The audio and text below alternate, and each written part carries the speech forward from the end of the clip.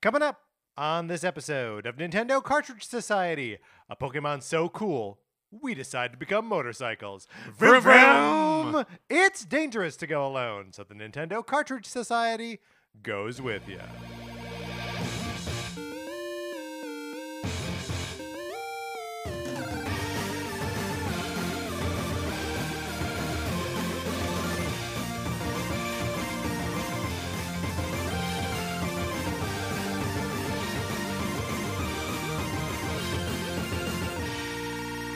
Welcome to Nintendo Cartridge Society. My name is Patrick Ellers, and I'm joined, as I'm always joined, by my co-host, Mark Mitchell. We've got a good show for you this week. We're going to be talking about the news from the week, including Embracer Group's absolute takeover of the video game industry. And then on Thursday, we are exploring the 6th years of every console generation, every Nintendo console generation, certainly. But Mark, in the meantime, how you doing? I'm doing great. Patrick, Yeah. can I wish you a happy birthday Eve? Sure. Yes. Happy birthday, We Eve. record. Thank you. We record this episode the day before it comes out, obviously. Uh-huh. So it's a little strange to get a happy birthday Eve on the eve of my happy birthday Eve. Do you know what I mean? I 100% know what you mean. I mean, at this point, it feels like an unbirthday, right? Well, happy unbirthday for that as and, well, and a then. happy unbirthday to you. Thank you so much. Yeah. That's actually, do you know what? That's all I was fishing for the whole time. And you got it. I know. You nailed it, It Mark. worked Well out done. perfectly. Well done. It's true. My birthday is on Wednesday. And have I set up any plans yet? Have I? I'm thinking about maybe I should get some people together for like dinner on Friday night. Nice. Do you want to go somewhere Friday night? I'll be out of town. You'll be out of town. That's right. I know Yeah. that already. All right. Well, then no. I don't know. I don't know what I'm gonna do. Maybe I'll just let people borrow my copy of Sonic Forces for the Nintendo Switch. You should get on the list in order to do that. All you gotta do is email us at Nintendo Cartridge Society At gmail.com. Give us a mailing address. We can send you my copy of Sonic Forces for the Nintendo Switch. There may be, as kind of a joke, but it's also just part of the thing, a copy of Untitled Goose Game inside a box that says Sonic Forces on the outside. It doesn't just say it. I didn't like do it. It's not like on there in like Sharpie or anything. It's a real box that's a Sonic Forces game was sold in. That may be there. It's not a problem. It is a little bit of a joke, but it's not a joke. And you just play it for as long as you want. You send it back. I pay for postage both ways. It's a perfect program. Can I ask, have you received feedback of any kind from somebody who received Untitled Goose Game and was either elated or disappointed? Or is it just kind of like you send it out, I send it out. there's radio silence for however long there is, and then Yes. it just like returns to you one day? Here's the thing. I refuse to hear feedback about the Sonic Forces borrowing program. I already know it's perfect. What am I going to get notes from someone who's that's true. participating in it No, for the first no, time? it's a good I've been point. administering this program for 5 years, I- Mark. Like I don't. What we're going to get notes that are going to improve it now? I don't think so. I feel sheepish for asking. Sorry, I'm so combative because birthdays are hard. This is a big one too. This is 40 for me. Oh, yeah. So, that's a big one. So I Mhm. become a little morose around my birthdays usually. And part of that is just from like the social pressure of like, you should do something and have all your friends get together. Right. The people who don't normally hang out together, and you would be like the sole fulcrum of like attention. What are you going to make them talk to each other? They don't know each other. They don't have anything in common. All of this, of course, is to say the Sonic Forces borrowing program, Perfect still program. perfect. Perfect program. And no feedback so far on Untitled Goose Game that we're aware of. That's right. Here's another thing you can do, and maybe Here's this- feedback we like. That's right, and possibly the perfect birthday gift for Patrick. You can leave us a 5-star review on the Apple Podcast Store, Spotify, or anywhere that you get your podcast. We appreciate it so much, even when it's not Patrick's birthday. It helps people find the show. We love reading your reviews. We've had like a string of really thoughtful, kind reviews, which we of course appreciate so much.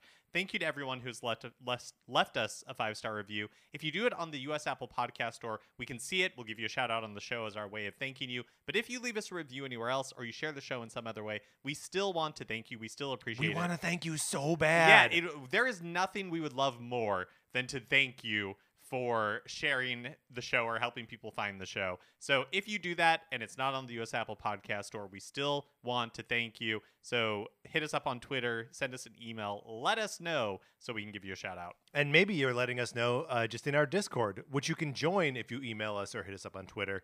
We are happy to invite you into the Discord.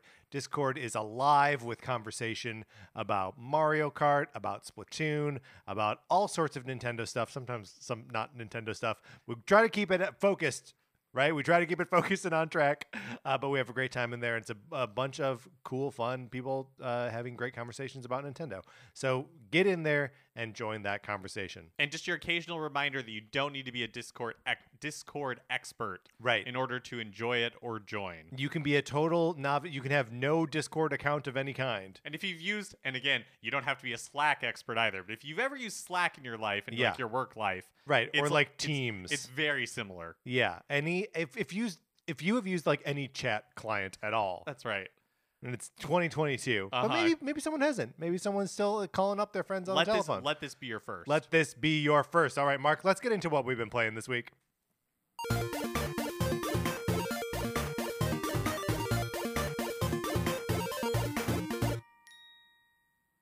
Now, we did record 2 episodes this last weekend about Mario Kart 8 Deluxe, so I don't want to spend too much time talking about Mario Kart 8 Deluxe right here and now in this episode, but man, was I playing a lot of Mario Kart 8 Deluxe last week. Yeah, me too. Sarah and I did a thing where, to prepare for our ranking of the contiguous 48 tracks, we played a single like round of versus mode, Sarah and I and 10 computer players, 48 tracks in order starting at the beginning. And we raced over the course of 2 days. We broke it up, like, put the Switch to sleep and like picked it back up later. And our standing at the end was so close going into the final track that I was ahead by 1 point. That's so fun. Yeah, it was super fun, but it means that all the 47 races that came before it didn't matter. It all came down to this. down to the last one. The stakes were high. Yeah, it was pretty remarkable. I guess I was ahead by 2 points because I got first place in it's Big Blue is the last one, and ended up winning that, and she got second. So I beat her by 5 points out of like 600. Yeah, that's amazing. It's insane. What an exercise. I've been playing a little bit of Wave Race 64, which recently released tell me, yes. for Nintendo 64, Nintendo Switch Online, if you're an expansion pack member. So this is my first time playing Wave Race 64. Wow. And it took me I'm really enjoying it. I don't know how much time I'm going to put into it, but like the hour or so that I spent, I really enjoyed. When at the F-Zero game for Nintendo 64 came out, I played that, and my review was, this looks like butt. Mm-hmm. And Wave Race 64... I'm glad you're consistent on that, by the way, that is always the terminology that you use, is that it looks like butt. And I would say Wave Race 64 looks like half butt. Like, I don't know if we can continue. like, it's still... Which half of a butt? Like a single cheek, or like the like from the bottom to the middle, or from the middle to the top? I think it's like the middle to the top. It's like when that's the best part. It's like when just a little bit is peeking, you know. Yeah. Out a little plumber crack. Yeah, exactly. Okay. And that's I think my review of Wave Race 64. No, it's got that water though. No. Here's the thing. It looks very charming. Yes. Whereas like the F-Zero game, which I'm sorry, I can't remember what the subtitle is, but like the F-Zero game, I did not think it looked charming. But this, for whatever reason, like with the water, which is not terrible, but also like it's really atmospheric with the fog, and it's just a lot of fun. I like that, there's like stormy weather, and there's one in the early races where it starts out foggy, and then by the end, less foggy. Now, when you're playing it on the handheld, it looks obviously way better than if you're playing it on the TV. But one thing I really liked about Wave Race 64, one, the music is amazing. Yes. And two, I like how it plays a little bit different from like a kart racer, and so I had to actually like learn how to control it. You're so at the mercy of the physics of the water throwing you around. Like, it's just like you have to really read the surface of the water as you're racing through it. And there's some buoys Mm-hmm. scattered throughout it that not necessarily like showing you the path, but if you get boosts, you build up boosts. If you, some of them say like L, some of them say right. So if you ride to the left of it or to the right of it, depending on the buoy, you build up these boosts. And as soon as you miss one, your boosts all go away. And then if you miss like a certain number of them, you retire from the race. I don't know. It's just that like I liked all those elements. The music is great. The atmosphere is awesome. It's really fun. It's fun that each of the different I think there's like 4 different racers that you can choose from, and they all have different physics. One thing that is super hilarious, speaking of butts, is that at the end of the race, well, also, you know, you're getting this like view from behind, but the characters are constructed with so few polygons that they all have real, especially like the bigger guy has an incredibly lumpy butt. Like, it's very funny. Oh, yes. Terribly lumpy butts. And you can do, like, one of the trick moves that you can do is make them do a handstand. And it's in that moment that they look like paper dolls, right? That they're just like, when they're not anchored to the thing, you can really see the thinness of their bodies, like how they're sketched out. But yeah, I'm really liking it. It's been fun to dabble with. Can I ask which of the 4 racers do you remember? Like, was there main one guy you would go to? Yeah, the main guy, the first one. He's like blue. Yeah, or green or whatever. He's like the kind of like the Mario of it. He has the most like centered physics. I've been playing as the pink character. I have found that her physics like work for me the best. Ayumi Stewart. Yes. I just looked up the characters' names are Ryota Hayama, Dave Mariner, Ayumi Stewart, and Miles Jeter. Hilarious. So those are the characters' names. Do we even see their names in the game itself? You do. Okay. Yeah. Yep. When you're doing like the character select. So yeah, I've enjoyed Wave Race 64. 1 half butt from me. I've also been playing Kirby's Dream Buffet, which I've released also been last playing week. Kirby's Dream Buffet. I like it. Here's the thing: it's a tough hang online, right? Like, have you done much of the? I online only played 2 matches online, and they both were okay for me. I think I was really lucky. Yeah, I think I've also played it twice online, and it like stutters at best, and then like at worst is I guess just a more extreme stutter. But yeah, it doesn't like. How smooth it is when you're playing it by yourself is like a stark contrast to me, or was for me, a stark contrast to playing it online. Yeah, my online experience was fine, but there doesn't really seem to be a ton of benefit to playing online because in offline mode you get the same seemingly number of points, rewards, and the rewards are costumes and new stages and stuff like that, but it doesn't really seem like there's much incentive to progress, which I feel like is probably like what'll make it short-lived for me. I think it's cute. I have enjoyed playing it, and I can see myself picking it up again, but I don't think it's going to be super addictive because it just feels a little slight. Yeah, it definitely feels slight. Yeah, I mean, and I'm glad I paid $15 for it instead of anything more. Even kind of like 20, I would have felt a little bit like, oh man, I could have used that $20. And definitely not like a $40 game or anything like that. So yeah, it is kind of a slight experience. It is cute though, like it is very cute. Yeah, I'm hoping, and maybe because it's $15, like this is a fool's hope that there's additional content or something on the way. I do like the way that the Grand Prix, if that's what they're called, are structured, where you have the race, a little mini game, another race, and mini game, and I guess sometimes you like don't really know who won until the very end when they're tallying up the bonuses. It does the Mario Party thing of like kind of awarding like this person had the most cherries and this person spent the most time hovering, and then just like awarding those out. So yeah, it is. You don't know until like the very, very end. Is the last event always the free for all battle? I want to say no. I think the last event also like rotates between the mini games. Okay. I feel like the 2 times I did it, it was like race, minigame, race, and then free for all battle. I honestly can't remember. I mean, I can't really remember either. But it's an okay game. I think it's fine. Yeah. Mark, I've been playing a little bit with my Game Boy Advance. And I did this because I was up in the middle of the night. I wanted something to play, and I was like, I want something that's not like, I want something to do that wasn't staring at a screen. Yeah. And I understand that the Game Boy Advance is still a screen, but like, I just didn't want to be scrolling through Twitter or like ignoring a TV show, right? Like, Right. those are the two things I didn't want to do. And I was like, oh, the Game Boy Advance, that's not backlit. That's not going to like screw up my like sleep cycle. I'm not going to be exposed to that blue light. And while being true, it makes it very hard to see the Game Boy Advance. I don't know how we did this back in the day. How do we play these things? I mean, you struggled a lot. You struggle a lot. You held it right up to a direct light source, or you waited for an SP. But like, also, you can't hold it up to a direct light source because then it's a glare on the screen. Yeah. Like, you got to find the perfect angle where it is so bright in the room, but no light is shining directly on the screen. I didn't really.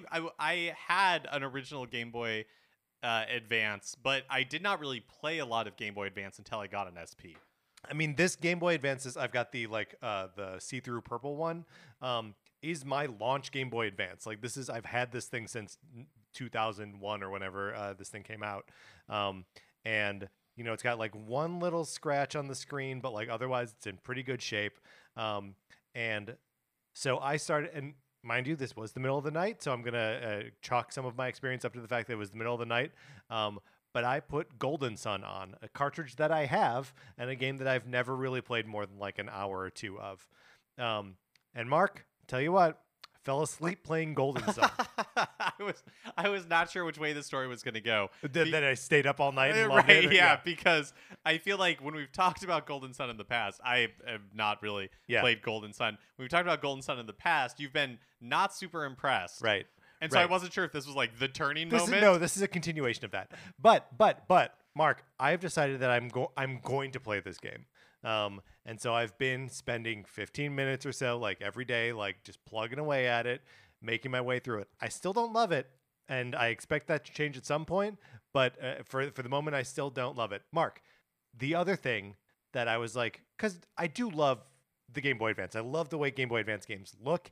Even Golden Sun, a game I'm not particularly enjoying, looks beautiful, and I love that aesthetic. And it's just like, I want to be able to play games like this GBA game on hardware that actually makes sense for me to pull out in the middle of the night.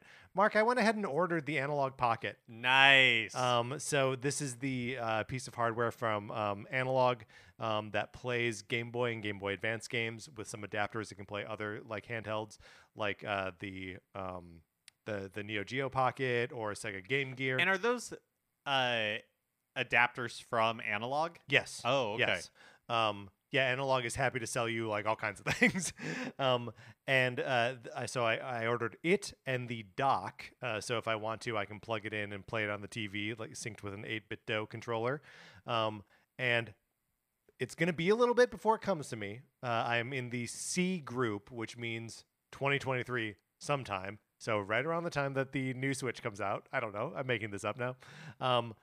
But yeah, I'm going to continue making my way through Golden Sun on the GBA. But the beautiful thing about a cartridge is then I just move it on over to the Analog Pocket because all that save data is on the thing itself. That's awesome. Yeah. That thing, the Analog Pocket looks so nice, and having the dock just seems so ideal to be able to play it on those games on the TV. I'm curious, what is your Game Boy and Game Boy Advance library like today, like cartridge-wise? Sure. Well, so I don't have it all off the top of my head, but I have a copy of Zero Mission that I believe Connor has right now. Connor, do you have my copy of Zero Mission? I believe that you do. Maybe it's Fusion. I don't remember. It's one or the other. And then I've got Minish Cap. I've got a Tetris game on the GBA. I've got a Golden Sun and one other like good GBA game. Well, the reason I ask is because like I don't own any cartridges for like those systems, and so that's what held me back from having like full interest in analogs. It's like, oh, and now I would have to start start collecting. Well, so the other thing is that my buddy Ethan recently moved he was living in LA. Now he moved up to Portland, and he was getting rid of a bunch of stuff, including a classic like brick Game Boy and a library of like 11 or 12 games, like 4 or 5 of which are actually quite good. And I was like, that's it. I need something to play these on. And like I could play them on my Super Game Boy on the Super NT. But I'm like, no, let's just get this analog pocket. And let's play them all there. Very fun. So yeah, I've this is all, months and months down the line before I actually get the machine. But like, yeah, I've got a little bit of a library, and I'm let me know what other GBA games I should be getting into, because I'd like to just lean right into this and have a great time with the machine. Well, as someone who played Max Payne for the first time on the GBA port. Ooh, pass. All right, Mark, that's what we've been playing this week. Let's get into the new releases and what we might be playing next week.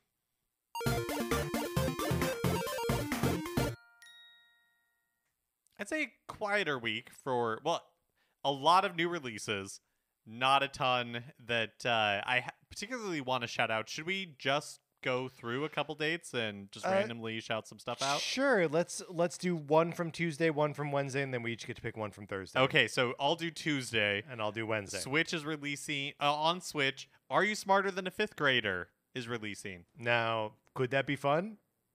It could be. When Sarah and I were playing Mario Kart, someone, one of my friends / one of our listeners logged in and they were playing Jeopardy. And Sarah saw that someone was like starting to play Jeopardy, and she's like, "There's a Jeopardy game. Should we be playing Jeopardy?" So I don't know. Maybe Are You Smarter Than a Fifth Grader? Obviously a worse show than Jeopardy, but like could be as good of a game, right? Yes, yeah, totally. And then on Wednesday, August 24th, again my birthday, Blob Quest comes out on Switch. And then on Thursday, on the eShop Idle Managers release, this is one that was in the sizzle reel during the most recent Indie World Showcase. And of course, Hidden Shapes, Black Skull plus Old West, which honestly, that sounds pretty That's dope. a pretty good title. That's a pretty good one. And then on Friday, August 26th, the Pac-Man World Repack is released to fully complete Bandai Namco's Ms. Pac-Man erasure. Yeah, it's true. Mama Pac-Man or whatever. Pac Mama? Is that what it is? I can't remember. Pac Mommy? That can't be right. That feels wrong. Repack. Does that track to you? Does that scan as like? Does that make sense? No, it doesn't. But like, well, actually, I say that and I'm like, oh yeah, like repack. Sure, why not? So no, but yeah. Yeah. Okay. Yeah, I'll live with it. And then also on Friday, the Nintendo Switch OLED model Splatoon 3 edition is released. Yeah, that's right. You still have to wait another like week, 2 weeks, I guess, for Splatoon 3 to actually come out. But you can get the Switch model a couple weeks earlier. All right, Mark, let's close out the new releases. Now it's time for a regular segment on our show. It's time for 433. In 1952, American composer John Cage wrote a piece called 433, wherein a performer or group of performers didn't play their instruments for 4 minutes and 33 seconds. For the purposes of this show, our instruments are talking about Nintendo. So for the duration of one performance, 433, Mark and I'll talk about something not at all Nintendo related, thus fulfilling the contract of the piece. I don't know what Mark has in store for us. That's right, Patrick. I have a special birthday treat for you. Oh, no. Let me ask you, do you know what celebrities share your birthday? Do you know any celebrities that share your birthday? Celebrities that share my birthday? Yeah. So there's someone like Rod Stewart. I don't think it's Rod Stewart, but someone like that. And then I don't think it's Nicole Kidman, but someone like Nicole Kidman. Well, according to thefamouspeople.com, okay, here is a list of people that were born on August 24th. And the reason I'm saying that is for 2 reasons. Right. One, I have think some of these are alive? I have not fact-checked any of these. Okay. And I have reason to believe... But you've sourced it, so it's fine. I've sourced it, that's right. I've not fact-checked any of them. And 2, the list, the order they're in, I'm not going to read all of them because it's a very long list. But it's like people can go to this page and vote for their favorites or like downvote them. And so that's the list in which they... That's the order in which they appear on this list. So it's like a crowdsourced ranking of people whose birthday is August 24th. Where am I on this list, Mark? just tell me now. All right. Right. Number 1. Yeah. Rupert Grint. Did you know that Rupert Grint was born Ronald Weasley from the Harry Potter films? Sure. Did you know that... no idea. Okay, all right. All right. Dave Chappelle. Did you know? I did know that Okay, Dave there you Chappelle. go. Yes, because yes, that's right. There was a time that I was applying for a Best Buy credit card because to buy the computer that we're recording the show on right now, Uh-huh. and I had to like give my information to the woman who was, and I said 824, and she said, "Oh, like Dave Chappelle," and I was like, "Oh, okay, I like that she knew that. yeah, Here's another one for you. yeah." Rocky Johnson, who is Dwayne the Rock. He's a Canadian professional wrestler and Dwayne the Oh. Rock Johnson's father. Born on August 24th. Oh, so but he's Rocky Johnson, Yes. and his son is The Rock. Yes. It's weird.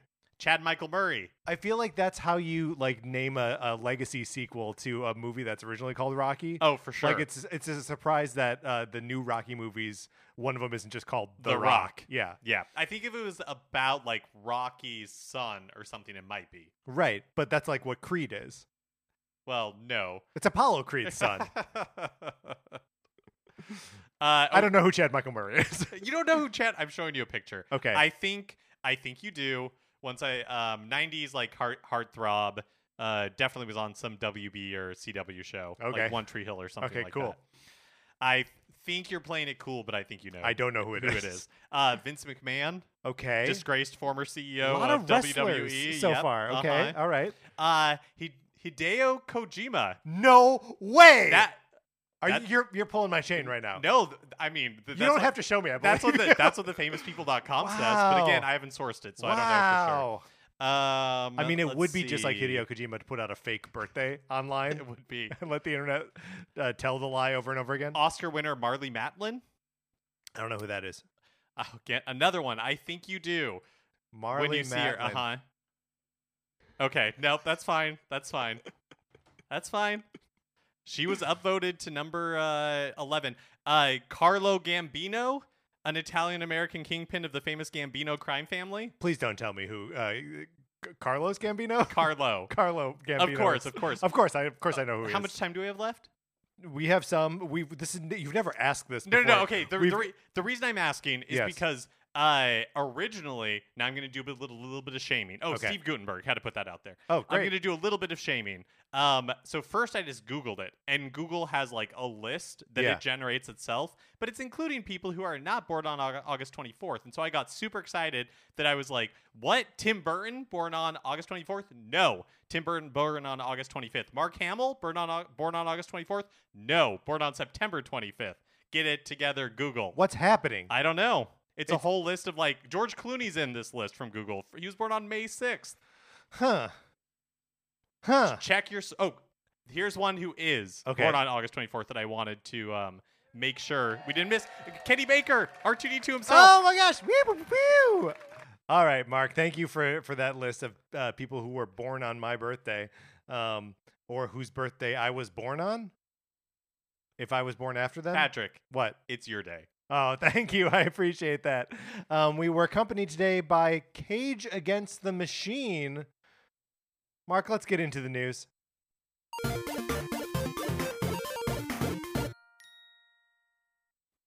The Embracer Group, an enormous holding company that we talked about most recently for buying Eidos Montreal, Square Enix Montreal, and Crystal Dynamics from Square Enix a few weeks ago, made some major acquisitions last week.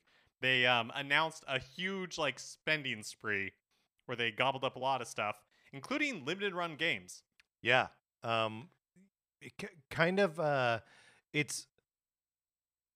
It's weird to see their reach extend beyond just software, Yeah. right? And studios that make that software, that they're now now also limited run games as well. Which is also Do you think that changes limited run games' operations? I at think all, it or- has to, because it seems unlikely to me that a company as large as the Embracer Group would buy limited run games with the intention of keeping it the size that it is. Yeah, totally. But do you think they are tapping it so that they can limited run gamesify all of their Embracer Group releases, so that they all have cool special editions and physical editions and all this kind of stuff? And Yeah, distribution network and That's all a that good stuff. question. I don't know. I do feel like I've never personally bought anything from limited run games, but I know that I feel like on the internet, one of the complaints about it is just there's such a long lead time from you know when something is purchased or pre-ordered, and then when like the run actually happens, and you know the logistics and operational aspects of it are maybe not ideal. So maybe that's something they're going to improve. But I don't know. It just seems like it's an interesting acquisition for a company this large. That's such a that almost. I know it is an issue, but it feels like a feature and not a bug when it comes to limited run games. The name of the company is Limited Run Games. Like, it's sort of something that like you are knowingly engaging with when you buy one of their products, where you're like, it's going to be a little bit of a hassle to get this. It's going to take too long. I'm definitely going to spend too much money. But then like you've got the collector's version of it. Like your passion for the product pays off in you having it. They also bought more studios, including Singstrix, Tuxedo Labs, Tripwire Interactive, Tatsujin, which is a Japanese company. So interesting that they acquired a Japanese developer, and then Bitwave Games, plus third-party controller and accessory maker Geotech, plus Middle Earth Enterprises. So not directly video game related. Right. This part confuses me.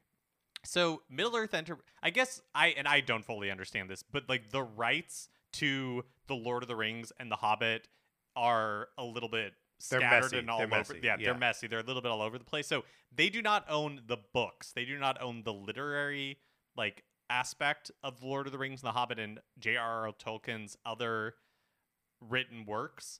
That's owned by like a different group. But what they do own they now own the exclusive worldwide rights to motion picture, merchandising, stage, and other rights in certain literary works of J.R.R. Tolkien, including The Lord of the Rings and The Hobbit. Now, of course, this begs the question, did they buy that from whatever New Line Cinema had become? Or because Amazon still has a Lord of the Rings show coming out, but that's not based on Lord of the Rings or The Hobbit. I think Middle Earth Enterprise, as I understand it, Middle Earth Enterprises was its own incorporated entity that was created partly to just manage these rights. Yeah. And so I believe that this Amazon show and still has the rights from this company, which is now owned by the Embracer Group. Exactly.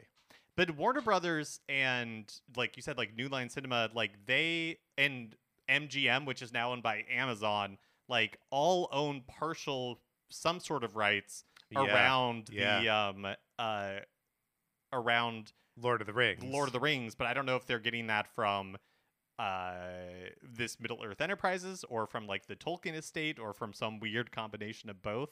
It's all really weird. It is all really weird. And back when the Peter Jackson Lord of the Rings movies were coming out, there was a Hobbit game that came out on like Xbox and GameCube and PlayStation 2 probably at the time, it came out the same year as Return of the King, right? And has nothing to do with like that world because it was being published by a company that didn't have the rights to the film version of any of that stuff, but did have access to like the book version, which like even at that point, like it's such a just imagine what it takes to like split those rights up into like that minute. And I guess we see it all the time in like the Marvel stuff, right? Like, there were two Quicksilvers running around on screen in cinemas for a couple years. And Spider-Mans and all that kind of stuff. So maybe it's not that weird, but it's also just like what a trippy little minefield. Yeah. Well, they're promising, with this that they're going to make, or that they could, make spin-off movies or new movies based on specific Lord of the Rings characters or TV shows or now video games. Tom Bombadil Rising. That's right. Oh yeah, I can't wait. I can't wait for the Tom Bombadil spin-off movie. It's going to be so good. It better be 8 hours long and a musical. The kind of weird thing about the Embracer Group is weird for me is that they've already been huge. Yes. So they have over 100 video game studios previous to this, including Gearbox, Saber Interactive. They bought up the remaining pieces of THQ Nordic when that went out of business a few years ago. So it's been huge, but I don't think I really understand. I wasn't paying any attention to it. I didn't really understand how big it was. But now it's okay, yeah, like a couple of weeks ago when we were talking about the Knights of the Old Republic remake, that was also talking about the Embracer Yeah. group. Like, Yeah, it's that's right. just, it's huge. Yeah, it's an enormous conglomerate that has like no singular identity, which makes it feel more nefarious. Where it's like it's a group it's a corporation so big we barely even know it exists. Yeah. Other than when It's like Hydra. yes, it's like Hydra. I was actually going to say like a Leviathan, where the only time that we see it is when it surfaces to feed and swallow all these other ships Yes, and like incorporate totally. them into itself. Totally. Yeah, it's strange.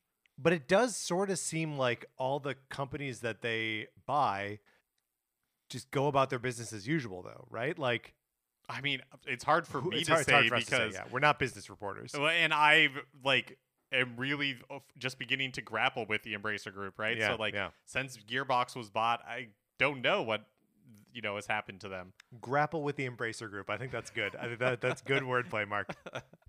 Kotaku published an article last week detailing sexual harassment claims made against Nintendo of America and the company it uses to hire some of its contract workers, called Aston Carter. Aston Carter has already been part of the 2 complaints filed against Nintendo with the National Labor Relations Board this year, which I believe we talked about one of them, but I can't remember if We definitely talked about one. if we but, talked about the second one of those complaints. And we'll link to the article, the Kotaku article, because it's like detailed and worth reading, and I'm not going to do a good job of like summarizing everything that it goes into here. But I felt like for me reading this, like it was bad on 2 fronts. One, just how bad and pervasive the issue seems to be at Nintendo of America, and also just how familiar it sounds to reports about other gaming companies and other entertainment and just companies, other like yeah. entertainment companies. We were like, this is everywhere. Yeah. Seemingly. Yeah. Seemingly, it's like, how does somebody have a workplace where this does not happen? Just some of the anecdotes from the article. So, there was a like Microsoft Teams server that was created, and a male translator posted inappropriate screenshots related to Pokemon and Genshin Impact, and they were like a full-time. Oh, sorry. A tester, a female tester at Nintendo of America, who was a contractor, reported the incident, but they were warned to be less outspoken and that the only repercussion the translator would face was being like assigned sexual harassment training. Another incident, after 9 years of working as a contractor for Nintendo, a tester found out, like a female tester found out that a more junior male contractor in her department was making $19 an hour when she was making $16 an hour. After 9 years of working with Nintendo? And she fought 9 years? And she fought for a pay increase for weeks, and she finally got a raise to $18. So Why would anyone be a video game tester? One woman said she stayed at the same base wage for 6 years until she got a higher offer somewhere else and threatened to leave. Well, that's just smart. And then it was you should always threaten to leave if you don't get a pay raise. And then just in general, it was said to be an especially bad workplace for queer women. Again, just kind of like really disturbing, unfortunate, sad things to read, but well worth the time to read it. And the Nintendo of America president, Doug Bowser, sent out an internal statement to employees that reads in part, quote, "We have and will always investigate any allegations we become aware of, and we are actively investigating these most recent claims." He then goes on to encourage people to talk to HR if they have concerns, which is sadly like totally bogus. Right, especially because the contractors don't have that kind of support at NOA. Right. Yeah. And HR in any company is there to protect the company, yes, not to protect the employees. So Nintendo of America, get it together. Yeah. And this is not like when those past reports came out and people were asking Reggie on his press tour, and he was like, "It's not what it was like when I was there." Well, goes back at least 10 years. So, yeah. It's something that has been happening for a long time. Well, and like you can tell that like part of the issue, and it's certainly not all the issue, but part of the issue is just like the way that the company views their full-time employees versus their contractor employees, and that like the contractor employees don't matter, right? They can't get the same kind of benefits that the full-time employees do, and they're not protected or at least like engaged in the same way that the full-time employees are. So like for Reggie to say that like that's not the company I knew, like yeah, it probably wasn't for the full-time employees, right? But there are just a mountain of people that are doing as much work or more work, sticking around for 9 or 6 or whatever years, making no money, and being treated like crap. So like it was absolutely happening under Reggie. It's totally happening under Doug Bowser. And you know, like management is hard, but like you got to do it. Otherwise, what are you doing as president of Nintendo of America, right? Like you're not making games. You know, you need to keep your ship in order. So yeah, just a frustrating read, but a necessary one. Back at the beginning of August, Square Enix hosted a live stream with Live Alive director Takashi Tokita and Resetera user Juburn. Juburn? I don't know. Juburn translated and summarized what Tokita had to say. And there's a couple of bits I want to pull out. So Tokita says that the reason that the live remake happened is because Nintendo asked Square Enix to put the game on Virtual Console for its 20th anniversary in 2014. Oh. And some people at Nintendo really liked the game, and them asking kind of like unearthed it in a way, you know, where it was like, oh yeah, Live Alive. Oh yeah, we should do Live Alive. So how do we get someone inside Nintendo to ask Nintendo for like Star Tropics? Like if that works for like an external studio, Right. why doesn't it work internally? Or like And I guess that's probably how we got or like- Famicom Detective Club. right, or Yeah. like Secret of Evermore. Yes. Somebody needs to get curious about Secret of Evermore. Yes, someone at Nintendo contact if they do an HD 2D remake of Secret of Evermore. That'd be wild. Oh my god. The reveal of the HD 2D engine was like an aha moment. Where they go into like the black and white music video. I mean, probably not that far off. It's like a whole new world. Mhm. He also says that the game structure is lifted from Dragon Quest IV, which I've never played Dragon Quest IV. It had a DS remake, which I think was the first time it was released in English, which I never played. But looking it up, and it was like, oh yeah, it 100% is. Yeah. That one's broken up into like 5 different chapters where you play as different heroes, and at the end, it all comes together in like one super chapter. Super chapter.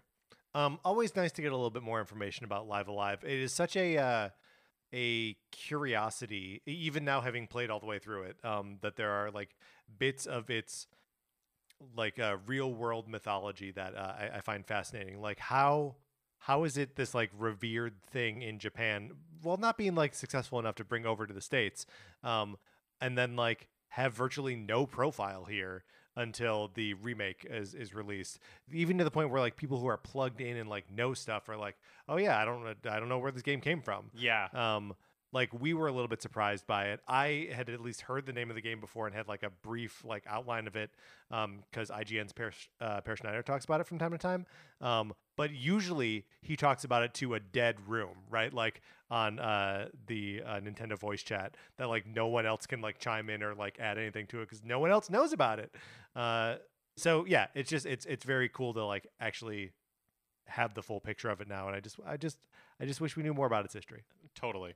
We have new information on Pokemon Scarlet and Violet's Battle Stadium feature, which allows players to battle online. Seems like there's a couple of different ways that you can battle. One is casual battles, which are low stake and the results aren't recorded. And one kind of like special feature about these is that you can use any Pokemon, which I guess is not true in other. I'm speaking totally from like having not experienced past versions of this. Yes. So what is new and what is not entirely new, I don't know for sure, just kind of basing off. I think that's okay. Yeah. We can just give the information. The results of these battles are not recorded unless you record them. I just want the record to show that you can go about and start recording the results of casual battles. That's right. And you'll have that information and Pokemon won't. Just another thing you can lord over this game. That's right. Ranked battles. Just another thing. We're always talking about things you can which are return. Hey, you need the power balance to be correct. That's right. Ranked battles, which are returning from Sword and Shield. In these battles, you're able to play against Pokemon trainers around the world. Your rank will change depending on the battle results, so they are recorded. Trainers are sorted into tiers based on their ranks, and if you get the topmost tier, you can vie to be the best Pokemon trainer in the world. Online competitions, there are competitions where trainers can battle with other entrants. So there's official competitions where they'll have like different rules that will be set, and that you can compete against how high you can place in the rankings. And then friendly competitions where you hold your own competition or join one set. So basically like one that's official by Game Freak or whoever's programming these, and then one where like I can just set up a competition or I can join somebody else's that they set up. Right. Do you think you can? Do you hold your own very own competition, or join one set up by other trainers? Do you think you can set your own like parameters for like max levels or like types or anything like that? I wonder. Maybe you can, and these are also not recorded. Or maybe they are. I don't know. The thing is, you can always record it. You can always do this on your own. We all have phones in our cameras. No cameras in our phones. Look, you have the ability to record whatever you want. Finally, there's a feature called Rental Teams where you can borrow battle teams by inputting IDs that have been shared online. Oh, this is funny. And you can create your own. So basically, you can create your own lineup and make it available for other Pokemon trainers to download by sharing this ID. And presumably you wouldn't be able to use those in official competitions, though, right? Yeah, I would guess not. I would guess not as well. But maybe if they're all like Pokemon that are allowed in ranked battles, like maybe. Yeah, maybe. The thing that I like about that is that it feels very much like playing a sports game where you're like, you pick a team based on like their lineup and the actual like stats of the real players. You could be emulating someone who is like an actual Pokemon champion that has like battled their group of Pokemon against other players and won, and you'd be like, I want those guys in my next battle, and then you can just like copy them and have them. Yeah, depending on how it works, it almost seems like the more appealing way for me to ever try out Battle Stadium, because I don't think I'm going to really like build a super high level competitive team, but if I could borrow one. Yeah. I mean, the thing that's interesting about if you're able to set parameters and like level caps and stuff, like that would be neat to then be like, okay, it's only Pokemon under level like 20 or whatever, to like try to assemble a strong team that's under 20 and then like not level them up from there, you know? Yeah. Again, I don't really know how these things work, but having more flexibility in there means that you have like more options on how to actually engage with it. Also, a new Pokemon for Pokemon Scarlet and Violet has been revealed. Cyclizar. It's a dragon normal type, has a move called Shed Tail, which creates a substitution and swaps places with a Pokemon that's in your party and waiting, and has like a motorcycle seat butt and a wheel like neck waddle thing. Yeah, which kind of puts it in line with the legendary Pokemon that also have like tires as parts of their body. Right, like which is they're Why didn't they also just like call this dragon like looking things, right? Yeah, he just seems like the not special version of what they do. He looks like he's like the if these legendaries had evolutions, he would be like the Yes, he'd be the starting version of them. the starting version. So what's going on here? Why are there so many motorcycles in this? Why isn't it Pokemon Motorcycle? I don't know. What? But we will have to be on the lookout for more of this like automobile theme, because maybe it just like runs through the whole thing. Yeah, Pokemon car and Pokemon bicycle. Yeah, it's pretty good. Industry analyst group NPD released their report of the best-selling video games and hardware in the United States in July. Switch was the best-selling console in units. The PS5 led by dollar amount. This has become status quo, by the way, that Switch sells more units, PS5 sells more dollars. And I know for sure that for the year to date, Switch is the best-selling console in units, and I would guess that year to date, the PlayStation 5 leads by dollar amount. It's just more expensive to buy one. Xenoblade Chronicles 3, which had 2 days of tracking in their report, came in as the number 4 best-selling game of the month. Though if any fan base is going to be buying the game in the first 2 days, it's going to be the Xenoblade Chronicles 3 fan base. For sure. Mario Kart 8 is number 7. Kirby and the Forgotten Land, number 11. Super Smash Bros. Ultimate, number 12. Animal Crossing New Horizons, number 13. Wow. Pokemon Legends Arceus, number 15. And Nintendo Switch Sports, number 16. And as always, none of these include digital sales. Pretty incredible.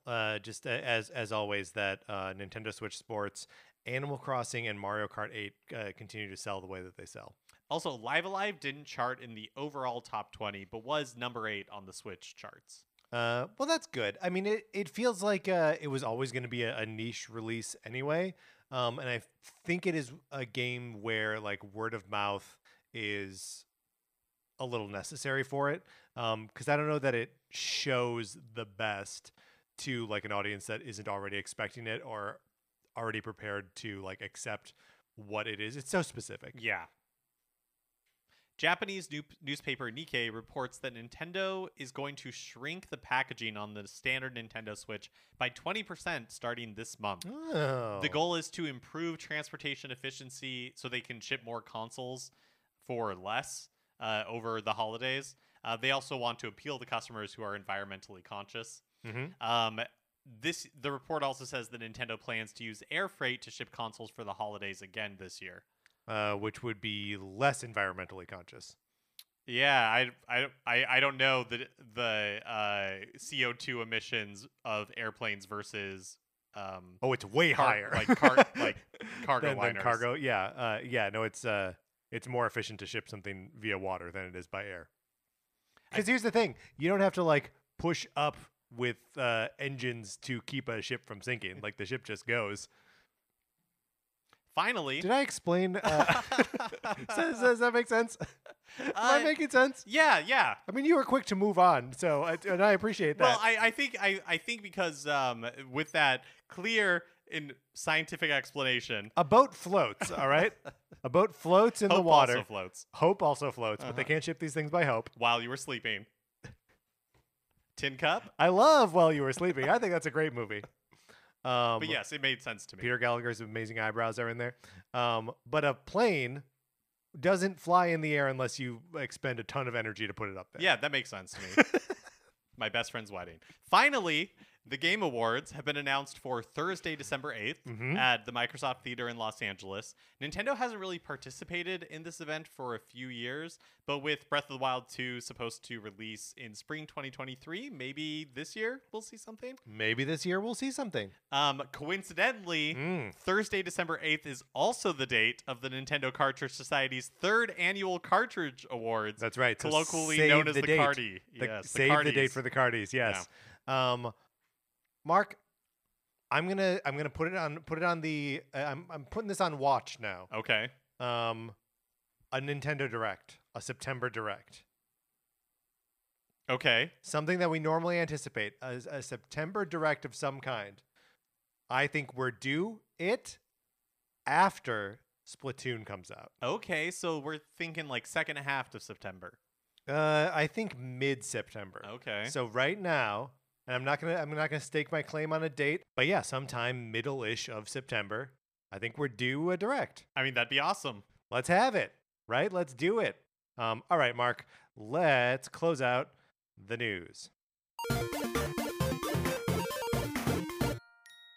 All right, that is going to do it for this episode of Nintendo Cartridge Society. Remember, please rate, review, and follow us on Apple Podcasts or Spotify or wherever you get your podcasts. If you like the episode, you should share it on Facebook or Twitter or any place where you share stuff. We appreciate it a lot when you do that. You can follow us on Twitter. I'm at Patrick_Ellers. Mark is at MKE Mitchell, and the show is at NinCart Society. We also have a Facebook page, which is just Nintendo Cartridge Society. Anthony DeLuca made our logo. Our theme music is provided by 8-Bit Betty. You can get more of his music by going to 8bitbetty.com or by listening right now. For my co-host, Mark Mitchell, this is Patrick Eller saying thank you for listening.